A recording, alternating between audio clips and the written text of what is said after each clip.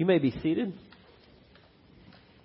If you would bow with me in prayer, and then we're going to look at Acts 2 together. Lord, we thank you for this day. We thank you for your grace in our lives. We thank you for all the many things that we see you doing in and through and all around us, and we thank you for these things. I pray that as we open your word this morning, that you would be our teacher, and that the Holy Spirit that you have promised that is dwelling in us and with us would be the one that comes and illuminates our hearts and our minds, that you would open our minds to understand the truth of your word, that your Spirit would move and apply it to our lives, that we would see clearly who you are and what you've done and what it means for us, and that you would change us through that. We thank you that you've given us your word, that you have revealed yourself to us, that we can know you, we can grow in that knowledge and understanding together, and we pray that we would do just that this morning. And that you'd be well pleased, that you'd be glorified with everything that's said and done here today. We pray all these things in Jesus' precious name. Amen. We're in Acts. We're in this series the last few weeks, and I was thinking about the spread of the church. You know, we've started in Acts, and we've talked about how Jesus has come and he's lived and he's died and he's resurrected and the ascension. And right before he goes, right at the beginning of Acts, he says, "Go and make disciples over the face of the earth. Bear witness to Jerusalem and Judea and to Samaria and to the ends of the earth." And then in Acts, we see this spread. And as the gospel goes out and the church expands and people come to faith. And I was thinking about that this week. And I was reading the estimates today of how many Christians, professing Christians, there are in the world. The statistics I were looking at from probably about a year and a half ago, but it gives us at least a nice round figure of about 2 billion people who claim to know Jesus. Now, we could get into dissecting that and talking about how many people are truly believers and know Him in a saving way versus all sorts of things. But the indisputable fact is that billions of people today in the world count themselves as a follower of Jesus Christ. And it's amazing when you think about what we've looked at in Acts, where we started just a couple of weeks ago in Acts chapter 1, that there's 120 people huddled together in a room. And then we see in Acts chapter 2, as Luke preached from last week, that number goes from 120 to 3,000 overnight. And then you go further into Acts and you get to Acts 4, and it says there were 10,000 men, or 5,000 men, which means there were at least 10,000 or more. And the gospel just begins to spread exponentially. And that's what we're looking at as we look through Acts. And as we see the spread and as it goes, what we end up seeing is these different summary statements that Luke puts in to this. If you've been here with us, Luke is the author of Acts. He went and interviewed all these people, and he's giving this picture of the church growth from AD 30, the time of Jesus' resurrection, and Acts takes us up to about 63 AD. And so what happens in these 30 or so years?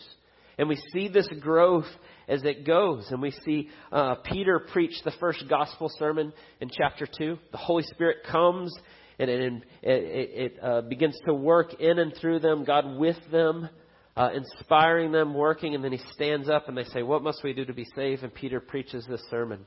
And 3,000 come to faith. But the summary statement we're going to look at in verse 42 to 47 today is going to talk more than just what the apostles are doing or just what Peter's doing or just the preaching, but what the church looked like. What the believers that were together, what it looked like. And I want us to consider this morning what the church was doing and what it looked like as the Holy Spirit comes in power and it begins to go out. And the image that we get here, I just want us to stop and think about that in these few verses this morning. And we're going to look at it this way. Pretty simple. It's a pretty straightforward passage. But we're going to ask this. First, what were they doing? And then secondly, how did it change them? And then lastly, what effects did it have on those around? So what were they doing? What change did it have on them? But then the effects that it had on the world around them. And so we're just going to work our way through these few verses in Acts chapter 2. And so let's jump in with what were they doing. And if you would look with me at Acts chapter 2, verse 42 and 43. And it says, and the they there, Luke read the context. We go back a couple of verses. The they there are those that have just received the word and been baptized. Those that are proclaiming faith in Christ. And so we're talking about the church. You become a believer in Jesus. You're now part of the church. The Holy Spirit now indwells you. Peter says that right before. You get the forgiveness of sins and you receive the gift of the Holy Spirit. And so that's the they in verse 42. And they devoted themselves to the apostles' teaching and the fellowship and to the breaking of bread and prayers.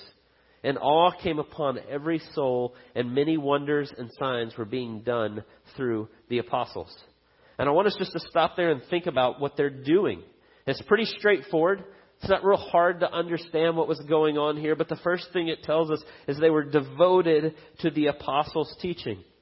And if you were with us a couple weeks ago, we talked about who the apostles were, what that means, that title of apostle. What we see in Acts when we talk about the apostles here is we're talking about those that were eyewitnesses to the historical Jesus. Those that were discipled by Jesus directly.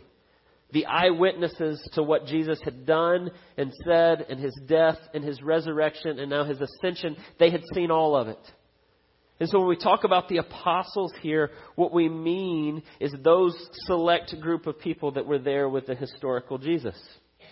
Now today, later on in the New Testament, and in Paul's writings, we'll talk about apostles and prophets and evangelists and shepherds and teachers and these different giftings that people have. I think we still have apostles today, but not like this. And so I want to make a distinction. I mentioned this maybe a couple weeks ago, but it's important for us to think about. Apostle today is someone who's good at starting new works, going to new places, planning churches, very entrepreneurial, sees where things are moving and how can we take the gospel and apply it to where our world is going and what it looks like. But they're not eyewitnesses to the historical Jesus. And so the way I like to think of that, sometimes it helps me to remember, is here when we talk about the apostles, the eyewitnesses, kind of big A apostle, capital A apostle. The gift of apostle today is not someone who's an eyewitness, but it's a little a apostle who's gifted in a certain way for the spread of the gospel. Does that make sense? Not the same thing. And so when we talk about Acts and the gifts and the work of the apostles themselves and what they were doing, when they died out and that first generation died out, they died out. They were the ones that saw the eyewitness to the historical Jesus. And so we don't have apostles in that sense today. But when we think about devoting themselves to the apostles' teaching, remember this is a very kind of transitory time in the church in Acts. You have the first generation of disciples of Jesus who were eyewitnesses, who saw and walked with him and went with him, and then they began to teach. And that certainly would have been Jesus' teachings, what we see in the Gospels. What these apostles themselves would later write down to become the word that we hold in our hands. But we need to understand right here in 30 AD, they had not written it down. Not what we have in the New Testament. And so they were devoting themselves to the teaching of the apostles as they spoke what Jesus had taught them. Now, to our modern minds, that raises all sorts of questions. Well, wait a second. How can we trust what we have written down today after the fact when they were just speaking it at the time in a very oral culture?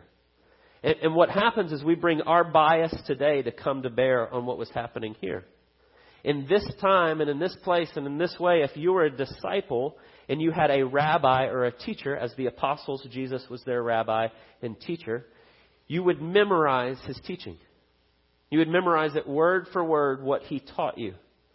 Remember, this is an oral culture, but they would take Jesus' sayings and his sermons and his teachings and they would commit them to memory.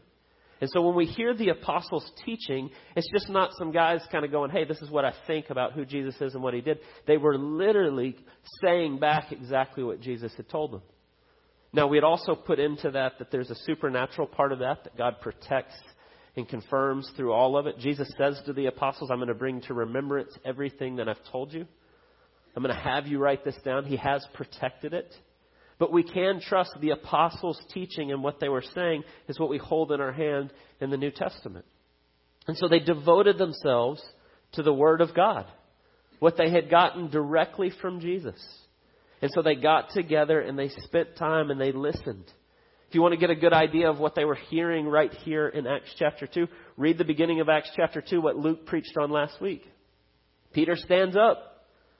This has been God's plan from the beginning, that he would send his son Jesus to die for your sins, to do what you could never do for you, to take his sins on himself, to live this perfect life, to die an atoning death, that you can be saved, profess and put your faith in Jesus and be baptized. That's what they were saying. They were hearing the gospel, the good news, that we who were alienated by God, from God because of our sin, now can be restored to that relationship we were created for by what Jesus has done. And so they were devoting themselves to the gospel, to the good news of who God is and what he's done, as the apostles taught. And so it says they were getting together and they were digging into this and they were learning this together. They were applying the gospel to their lives. You see in verse 46 that day by day they were attending the temple together and breaking bread in their homes. It kind of gives us the frequency of which this was happening. This was a daily thing. They were so excited about who God is and what he's done and the way he's revealed himself and what they were hearing. They were getting together all the time to dig in and learn and see what this means. And so they were devoted to the apostles' teaching. But then it says they were also devoted to the apostles' teaching and to fellowship, that they're spending time together. They're doing this daily. They were so excited that they were not just hearing this once a week or an hour together, but they were spending time together over and over, digging into what God had revealed about who he is and what he'd done. Applying this together as they're spending time together. Then it says they had devoted to the teaching of the apostles, fellowship, to the breaking of bread. Later on, it'll talk about in verse 46 about breaking bread in their homes, receiving their food with glad and generous hearts. Later on in Acts, that'll be fleshed out for us in the way Paul talks about it, or the way Luke talks about Paul breaking a bread and going. And what it sounds like is happening later on in Acts is that they gather together and they have a meal and they enjoy fellowship and they spend time together, and then they take the Lord's Supper as they're together. And I think we're safe to say that this is the Lord's Supper we're talking about because of the way it says it, the breaking of bread. It puts that definitive article on it that this is the thing they were doing. Now, it was often part of their meal as they gathered together and they're eating and then they're celebrating the Lord's Supper, which gets abused. And you see that addressed in Corinthians. You want to go read and get a fuller picture. But the image that we get is they're spending time together all the time, daily. And they're sharing meals. And they're reminding one another about what Christ has done. And they're holding to Jesus' teaching, which the apostles' teaching is pointing us to what Jesus had taught them, which is do this in remembrance of me and continue to do this. Visibly take this meal together that you touch and eat and drink that reminds you of what Jesus has done. And they are doing this daily. And then the last part, it says they're the breaking of bread and prayers. And they're devoted to prayer in all of this. And so you see this image of what they're doing. And it's pretty straightforward the way they're spending their time. Spend their time looking at the Word together, hearing from the apostles. They spend their time in fellowship, taking communion, and praying. Sounds a little bit like what we do here when we gather together and we do this. But I'll be honest, the one thing that struck me when I read that, I went, yeah, that is what we do. We pray and we sing and we come together and we have fellowship and we take the Lord's Supper and we open God's Word. But the thing that struck me when I read it is they do this every day. And they can't wait to get together to do this. And how often we set this aside as like an hour a week. Maybe I'll fit it into my schedule if it works for me this week to get there with other believers for an hour this week. Now I know a whole lot of you are getting together in a whole lot of other ways outside of this hour, and that's wonderful. And that's what we want to grow into as a church. But I was struck as I read this, the difference by the church today and what we see in Acts chapter 2. We're kind of like, I don't really have time for that. This was like the organizing principle of their life. They couldn't wait to get together. They couldn't wait to spend this time together. They couldn't wait to hear from the apostles. And it says they were doing that every day, day by day. And then verse 43, it says, and awe came upon every soul, and many wonders and signs were being done through the apostles. And you read that, and you go, this awe was coming upon every soul. And even think about the the order in which this happens. They're praying, they're hearing God's word, they're spending time together, they're taking communion, and this all comes upon every soul. And then it says there's signs and wonders happening. I don't think that's a mistake, that order in which that happens. But then when we read that and we say many signs and wonders done by the apostles, we go, what do we make of that? Or I do. I immediately think, well, what do we make of that? And sometimes we go, well, that was the apostles, the eyewitnesses. They have now died, so those things cease and miracles are not for today. I don't buy that, personally. We can talk about that later if you want to. I think God is still working. I think God does still intercede. I think He still does these things. But there's a couple things I want you to consider when we talk about that. Because what happens is when we begin to talk about miracles, I think it depends on how you frame those. If you see the natural order of being these things and it being unnatural or miraculous, that God steps in, then you go, I don't know about that. But if you see it as God is setting all things right, He's restoring things to the way they were created to be, that His regenerating work is now coming in full through the Holy Spirit and what Jesus has done, the idea that He's doing those little things along the way, that He's giving us foretastes of the fullness that is to come when Jesus returns, it doesn't seem to be so odd. It's like, well, yeah, of course He's going to do that. It's what He does. And I think it depends on how you frame that and the way you look at it. But there's a couple things I want to say when we talk about this idea of miracles and miraculous things happening. I had a professor, and I say this often, that used to say we want to keep everything in the center of the biblical tension.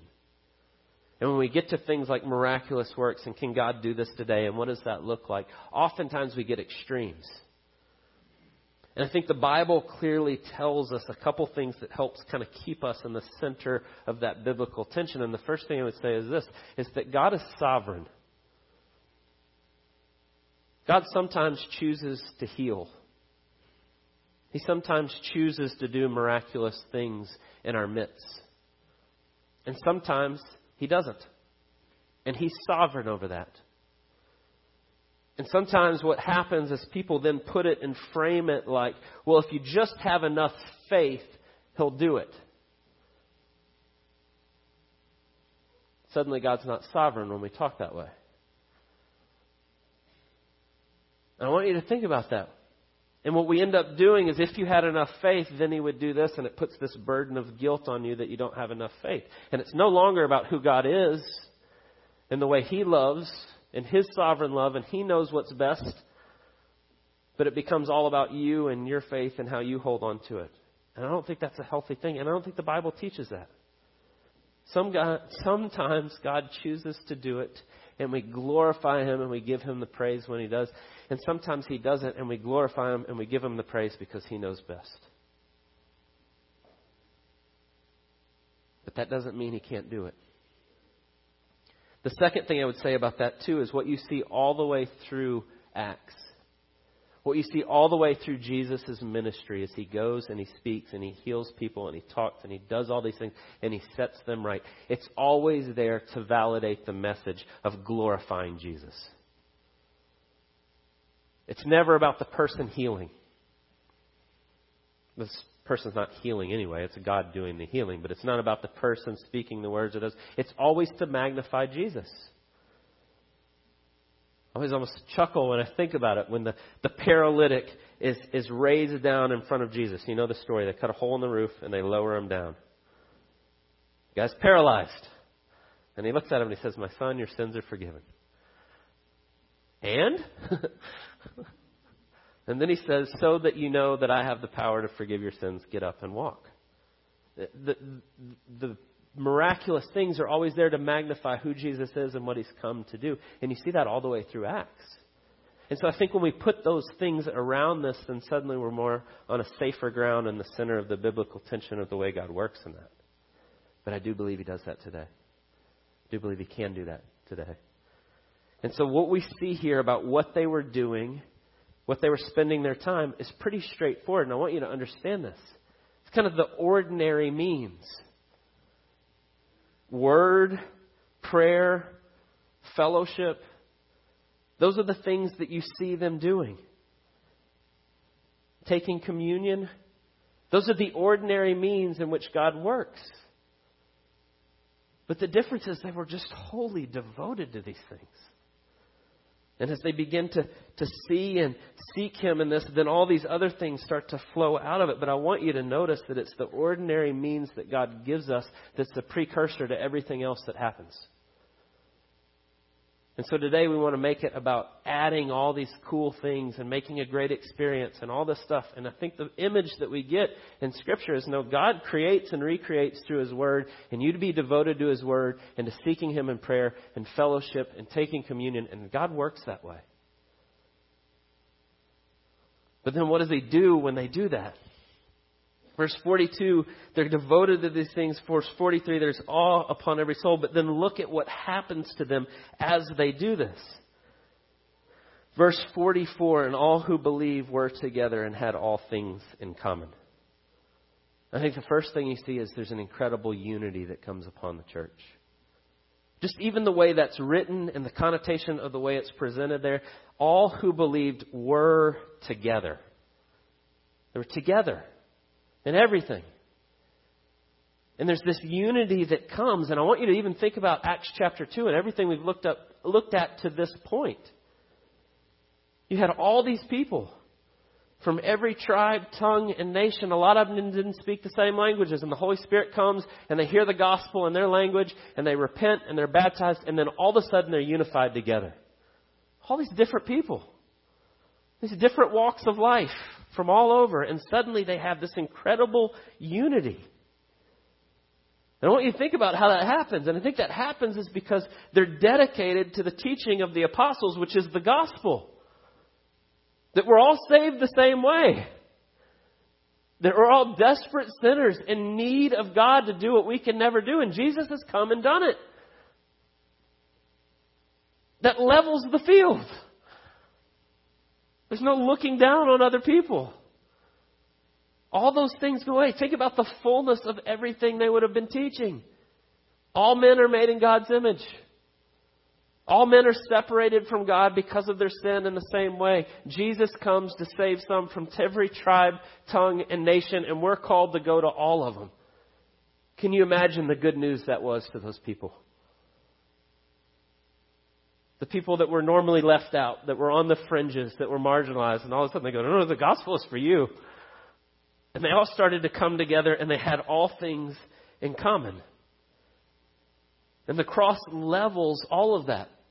Socioeconomic differences, different nations, different callings, different backgrounds.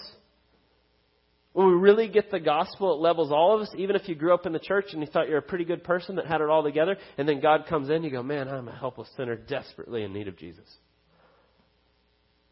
Or maybe you had a really checkered background and you've done all these things that you think you can never be forgiven for, and then all of a sudden you hear the good news of the gospel and you're forgiven. And it's the same way the guy who went to church his whole life is forgiven. And suddenly you have this unity in Jesus. And that's what happened. And they were together. There's this really, really awesome letter from about 130 A.D. And it's a Roman guy writing to another Roman guy, and he's explaining how the gospel or the Christianity has spread throughout the kingdom. So this is not in the Bible. This is an extra biblical. It's a letter that we've had. They date it around that time. And he says this as he writes to his friend. He says, they display to us their wonderful and confessedly striking method of life. They dwell in their own countries, but simply as sojourners. As citizens, they share in all things with others, yet they endure all things as if foreigners. Every foreign land to them is as their native country, and every land of their birth is a land of strangers. They marry as do others.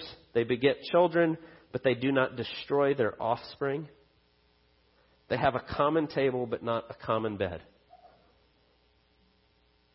He says it's strikingly, confessedly, their method of life is appealing, and here's why. They say everybody from every nation and every place is part of their own. They hold everything lightly. They're sojourners in this place. Citizens of heaven. And they welcome everyone. You know, he says in the letter, they have children, but they do not destroy their offspring. You have any idea what that's talking about?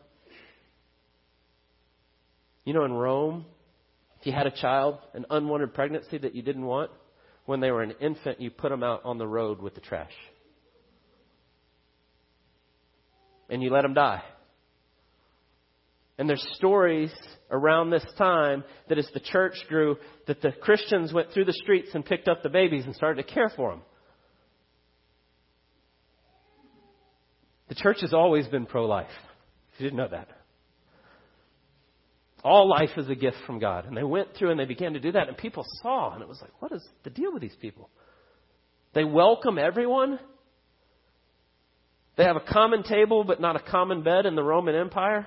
It was fine to share your bed with everybody. But you didn't invite people in from other socioeconomic classes into your house for a meal. So this guy goes, they do it the opposite. They're in committed monogamous relationships between one man and one woman for life, but they share their table with everybody. And you see this unity that grows in these people and this inclusiveness to all people, and people are taking notice. But you see not only this unity, look at verse 45, and they were selling their possessions and belongings and distributing the proceeds to all as any had need. Not only is there a unity, there's a radical generosity in the way that they live and the way that they operate together. I'm always kind of chuckle at commentaries when you get to this. People do lots of gymnastics to try to go, but this isn't for today. Yeah, but. Now, does it mean that if you become a Christian, you have to sell all your stuff and you can't have any possessions? No, it doesn't mean that. Does it mean that you just give everything away without any discernment, just any time you see a need, you just give it away? Well, no, I don't think it means that either. But I would say to you, please don't just dismiss what it says here. Well, that's them trying to figure it out in the first century, but it's not really for us. Because I think if I read the Gospels right and I see the things that Jesus says, I think they probably got this idea from Jesus. Right? If anyone begs, you give to them. If you see a need, you meet it. Jesus is walking down the street. Matthew chapter 8. I will follow you wherever you go, Jesus. You know what he says? Foxes have holes. Birds of the air have nests, but the Son of Man has nowhere to lay his head. Right? That's God in the flesh showing us exactly what it looks like to follow God in everything perfectly. And so oftentimes we let our culture and where we are kind of gloss over things like that. I don't know about that. I was struck by thinking about just that idea of meeting needs and becoming radically generous, denying ourselves for the needs of others, helping one another. One, it's hard. It's hard because we're selfish. I think it's hard because we're rich. And you may sit here and go, well, hey, you speak for yourself. I'm not rich. But what I mean by that is you live in America in 2017. You are rich. Beyond anything you can imagine. Worldwide speaking. We're the richest nation on the face of the earth, and we have it easier and better than anybody else has ever had in the history of the world. And I'll tell you, when we read that, that's very hard for us to say because we are so rich. And I think of Jesus coming face to face with the rich young ruler, and the guy saying, hey, I've kept everything, I've done all of it. And he says, great. You know that passage? You know what he says? You know what Mark tells us? It says, Jesus, looking at him, loved him and said to him, you lack one thing. Go sell all that you have and give to the poor, and your treasure will be in heaven. You come and follow me. Jesus, loving him, goes, quit loving your stuff and love people. Which is exactly what happened here. That's what it's telling us. They had this unity that they were so together in all things, that they're so committed to the gospel and what it means for all of us and loving one another. The idea that it's all my stuff and it's all for me was blown apart. And they become radically generous to one another. Oh, you have a need? Well, we can help with that. Let's do that together. And so you see not only a unity, but you see a radical generosity. But then look at what else happens there. This is the exact opposite of everything our culture would tell us happens. They sell all their stuff. They meet needs. They have everything together. They're working together in this. And day by day, attending the temple together and breaking bread in their homes, they receive their food with glad and generous hearts, praising God and having favor with all the people. They give up their stuff. They don't care so much about this is mine and I got all my stuff. And they start to care and meet needs and love other people. And then it says they walked around with glad and generous hearts, praising God all the time. Maybe stuff doesn't bring us happiness. Maybe our joy and our security are not found in a bank account, but in glorifying God in all things. And that's what they were doing. And that's what was happening. And you see them going out with glad and generous hearts. And I want you to think about how these things come forth in that. Being devoted to the apostles' teaching. Being devoted to fellowship and the breaking of bread and praying and seeking God and everything. You know what begins to happen when you do that? Lives of praise that see God in everything. You sell all your stuff, you help other people, then suddenly you have a meal in front of you. Thank you, God, for this meal today. As we fellowship together and we devote ourselves to God's Word, our heart gets convicted of our sinfulness and our selfishness. And then there are other people there walking alongside of you to go, yes, but God's forgiven you and you're a new creation in Jesus. And you go, thank you, God. And it begins to get into everything. And so when it says praising God, it wasn't just that they were going to the temple and corporately praising God, although they were doing that. They were praising God in everything. In their meals, in the way they spent time together, in the way they served each other. They were seeing God in everything to the point that their hearts are overflowing with glad and generous hearts, praising God everywhere they went.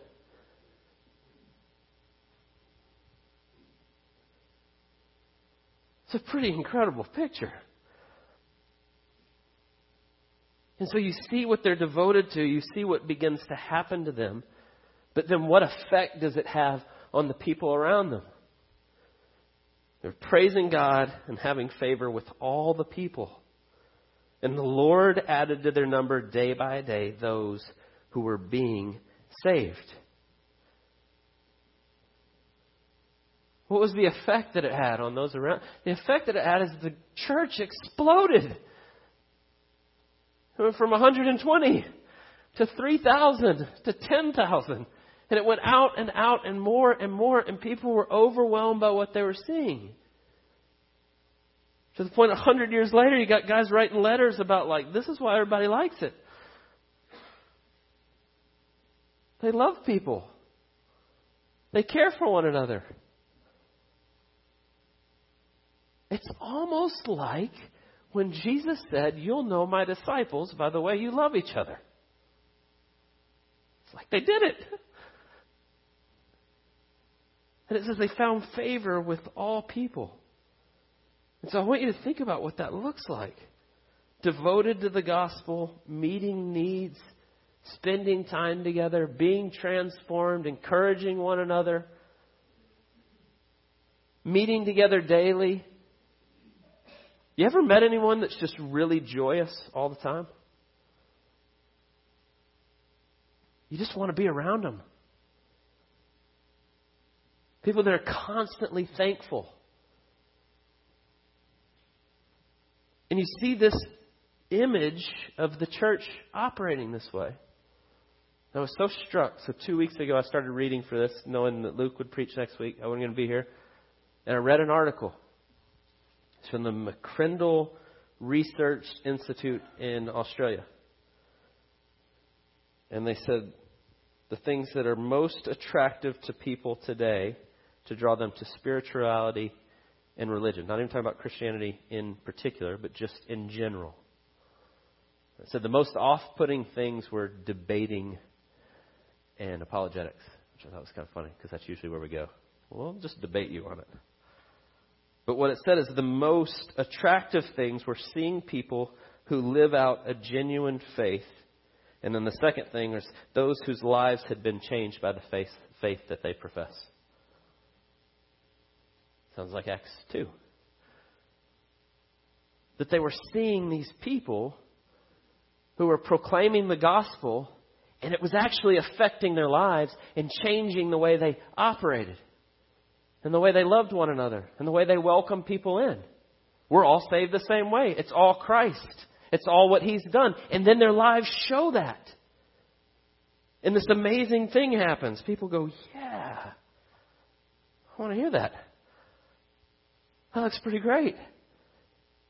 Now, that doesn't mean today we do all this exactly like this and everyone will just come flocking and it'll be wonderful. But my question is, as I think about this, is do we look like this today?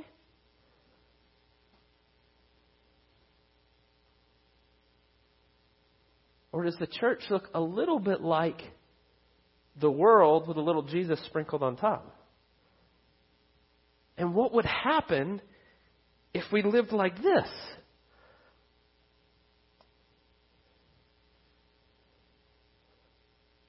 I think we'd have lives of generous hearts overflowing with thankfulness and praising God in all things. Doesn't mean everything would go away. Doesn't mean all the struggles and issues and problems that are in the world, they would still be there. But when we focus on God at the center of all of this, it transforms us. And so I'm not pointing the finger at anyone. I read this week about them being devoted to these things daily and thought, is that what my life looks like? Probably not. I mean, I read my Bible every day and I pray every day and I talk to people about God every day, but I don't know that it looks like this. But I really would like it to. I'd really like to see people in Dawsonville, Georgia go, what is wrong with those people? They are so thankful. And they are so joyous. And they're so overwhelmed by God's grace and what He's done. I think I kind of want to talk to them. Wouldn't that be wonderful? So I wish I had the perfect program of how that would work. And go, here's how you do it. What I know is that we gather together every week. And we hear from God's Word. And we take communion and we pray. And then we meet together in smaller groups throughout the week at different times. And we share meals together. And we share with one another. And we look for opportunities to serve. So if you don't know where to start, I'd ask you just to step into one of those groups to do that. And maybe start to pray together. What does it look like, God, for this to be like the early church? But we are, after all, we call it an Acts 29 church. And we say that. There's only 28 chapters. I always have to say this. We are the 29th chapter. We're living it. Wouldn't that be wonderful to have it look that way? Wouldn't it be wonderful to just live with a glad and generous heart in everything? Let's pray. God, we thank You for the glorious good news of the gospel. We thank You that the things that they were devoting themselves to that were radically changing their lives and their community and spreading the church throughout the face of this planet are the same things that we profess today. That it's all You. And it's by Your Spirit working, illuminating our hearts and minds, pointing us to Jesus and what He's done. And we ask that You would help us